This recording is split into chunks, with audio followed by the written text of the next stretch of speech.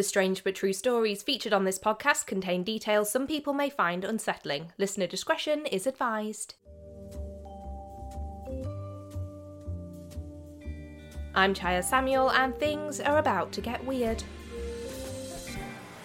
Well, hello there, and a very warm welcome to the first ever bonus episode of Things Are About to Get Weird, all in honour of the best day of the year, Halloween. If you're listening on October the 31st, a very happy Halloween to you, and if you're listening at a later date, I hope this episode helps to fill that little pumpkin-shaped space in your soul until Halloween rolls around for another year. As you may be able to tell from my voice, I'm a little bit under the weather at the moment, so huge apologies for that, but I wanted to make sure that I definitely got this episode recorded as it's a very special one. As I mentioned in my last full episode, this Halloween special is dedicated to your spooky stories and encounters. Over on social media, I asked if anyone had ever had a paranormal or strange experience that they'd be happy to share with me, and I can't tell you how much I enjoyed receiving your emails. A huge thank you to everyone who sent in their stories. I'm going to read some of them out for you right now.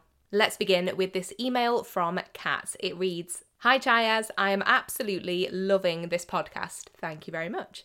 I think that a lot of us who had an emo phase that never went away, lol, have also been extremely interested in the supernatural since a very young age. I absolutely agree with that. I have had a handful of ghostly encounters, but this one was the most recent. In 2014, I was in my senior year of high school, and my parents and I had recently moved into a house that was one street over from where we'd previously lived. I do remember driving by this house when I was younger and always just having a strange feeling about it. My parents knew the owner of the house, who was now our landlady. Her husband had passed away not too long ago, and I believe that is why she was renting the house out. Before I start the story, let me give you a rundown of my old room so that most of it makes sense. My room had a Jack and Jill bathroom to the right. There was a door to the bathroom, and when you walk in, there's 2 sinks and then a door to the toilet and shower. There was also a third door in the first half with the sink that leads to the second bedroom, but my mum had put a bookshelf in front of it on the other side since she turned the second bedroom into her office. Before I go to sleep, I would always shut the door to the bathroom. I remember this being a Thursday night as I was going to bed pretty early, around 8 p.m. I usually cannot fall asleep that quickly, and I would always go on my phone to watch YouTube videos until I got tired. I would always watch videos underneath my blanket since there was a light from a street lamp that shone directly into my windows, and I wanted it to be pitch black. I am a side sleeper, and my back was to the main entrance to my room. I was scrolling along for about half an hour when I heard the front door to my room open and someone walk in. I figured it was my dad since his footsteps were heavy, but I thought it was odd that he would check in on his 17-year-old daughter to see if she's asleep. He had only done that when I was about 5. Regardless, I quickly locked my phone and pretended to be asleep to avoid a lecture about staying up on a school night. I could hear him pace a bit in my room, breathing heavily and saying nothing, which I thought was strange. I figured that he would just poke his head in and shut the door, but I heard him walk in my room and I could feel him standing over the bed. I heard him walk out and shut the door, and I immediately sat up and turned on the light, only to see the door to my bathroom open. I thought that was odd, so I got up and shut the door and got into bed and turned the lights off, only to hear the door open moments later. It wasn't just like the door creaked open, I could hear the handle turning. I turned my light on and got up again, this time going into the second half of the bathroom, making sure that the window in the toilet/shower area was closed, and it was completely locked. This time I shut the door to the toilet, the door to the bathroom, and turned off my light, sitting there for a moment in my room facing the bathroom. The next thing I know, every door in my room slams open at the same time and the lights go on all at once. I ran out of my room, freaked out, and stayed in my mum's room that night. Kat, I would have done the same. That is horrifying. The next day, my mum saged the room, but I continued noticing some strange things for the next few days. Like I said earlier, I shut every door, including my closet, before I go to sleep. And the next morning, I woke up to my closet door and my dresser drawers wide open. I would even smell strange odours around the house, especially human urine, which I found tiny puddles of in the hallway. Brackets, we did not have any pets at the time. I'm pretty sure my mum had a priest come to the house after that. Anyway, I never did figure out who or what was trying to scare me for that week in our new house, but I hope that their soul has found some peace. If this story gets on the show, thank you so much for reading it, and that's from Kat from California. Her social handle is at kat.deleone. When I tell you, I have full chills. That is absolutely terrifying. I don't know how you coped with that, but like you said, I really hope that whatever was going on in your house, their soul has found that peace. Thank you so much, Kat. Okay, this next email is from Chloe and it starts, "Hey Chayaz, freakiest time of my life, TBF."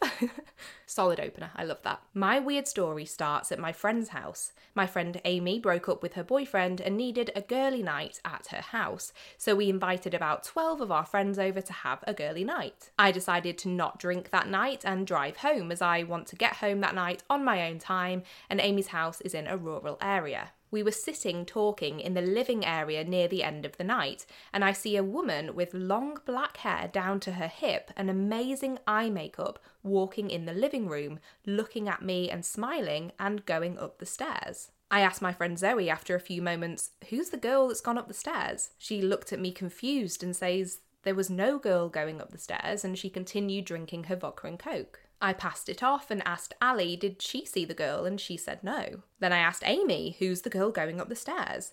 And she said she'd seen someone, but she didn't know who it was. We decided to go upstairs to check if it's someone's lift home or someone's mutual friend, and went upstairs to look for the woman, but no one was there. We checked the bedrooms and the bathroom upstairs. I even thought, did she climb out of the window? Who was she? Why did only me and Amy see her? The next day, we were to go to our local shopping mall for Sunday lunch. Amy messaged me to say her head was hurting so bad that she could not make it. We've all been there. I thought she did have a bit too much to drink last night and that she was ill. But on the drive home, my head started to hurt too, and I'd had no drinks the night before. On the drive home by the rural house, a deer came out of the woods and stopped in front of my car to look at me in the eye and walked back into the woods. I thought I could see a figure with black hair walk too, as if to call the deer back. That truly sounds like the opening to a horror film. Oh my goodness. You won't believe it, but the exact same thing happened to Amy that night too, when she went to collect her sister from the train station. A deer stopped her too, and she saw the figure. Luckily, none of us or our vehicles were badly damaged. To confirm, we asked Carla and Zoe, and neither of them had had any experience that night or previously. Still confused to this day. And then Chloe wrote lol, which really cracked me up. P.S. Love the podcast. Look forward to listening every Wednesday. Chloe, thank you so much for sending this in and for your lovely words as well. It's just one of those stories that you can't explain. There is no explanation. I really hope one day you find out what happened. That is bizarre. It really truly sounds like something from a horror film. Next up, we have an email from Simon. It reads, "Hi Chayaz, firstly, the podcast is amazing and I've enjoyed our convos on Insta. I'm Monumental Adventures." Simon, thank you so much. I've really enjoyed receiving your DMs about all the episode topics and hearing your thoughts. Always fantastic to get your takes on the story, so thank you so much and I appreciate your kind words. Secondly, this one has loads of stories I've been told about and a few cases I have personally experienced. It's going to be a long email, so I'm really sorry. It also needs some background info. No worries, absolutely love it. Lee Abbey's first recorded history is from 1199 in the Domesday Book. In its time, it was used by monks, high-profile families, and even private schools during the war. It's now a Christian retreat centre, and that's how I know it. It's just outside Linton in North Devon, and it's right in the coast. I spent several weeks a year from the age of about 6 right up until I was about 19, 20, and I have so many fond memories with many family and friends. It's one of my most favourite places. Obviously, a place like this is steeped in history as well as legends and tall tales. One of the most famous being the story of a lady called Jenny, who was left at the altar and ran to the cliff in the grounds and jumped, and this part is now called Jenny's Leap. Simon actually attached some photos which I'll include in the Instagram post for this episode. So a huge thanks for that, Simon, that's great. From the beach below, I have seen several times a white shape falling from the cliff top in the distance, as well as hearing a scream whilst hanging around at Jenny's Leap with the other teenagers. Oh my goodness. One of the creepiest scenarios happened in what is known as the Quiet Staircase. The Quiet Staircase is in the north wing of the property. It's a large square staircase that's about 15 feet by 15 feet, and there's about 6 flights of stairs going all the way up, with a large chandelier hanging down about 12 feet down the middle. This is a big staircase. It's not uncommon for some kids to pole this chandelier and make it sway slightly. You have to be quiet as there is a chapel nearby. One night, after wandering the grounds, myself and 5 other kids around 13, 14 years old were heading back to the small lounge, which was our chosen hangout spot, but decided to detour to my room to grab some snacks, so we all had to go up 4 flights in the staircase. When we enter the building, you have to go through some big old wooden doors across an entranceway, through some wood and glass doors, and then finally a fire door. I was at the back and know all of the doors were shut after us. Still at the back, we are going up the stairs and being quiet. It's gone midnight and I didn't want to wake anyone up or get in trouble. As we get to the second flight, the chandelier starts swaying.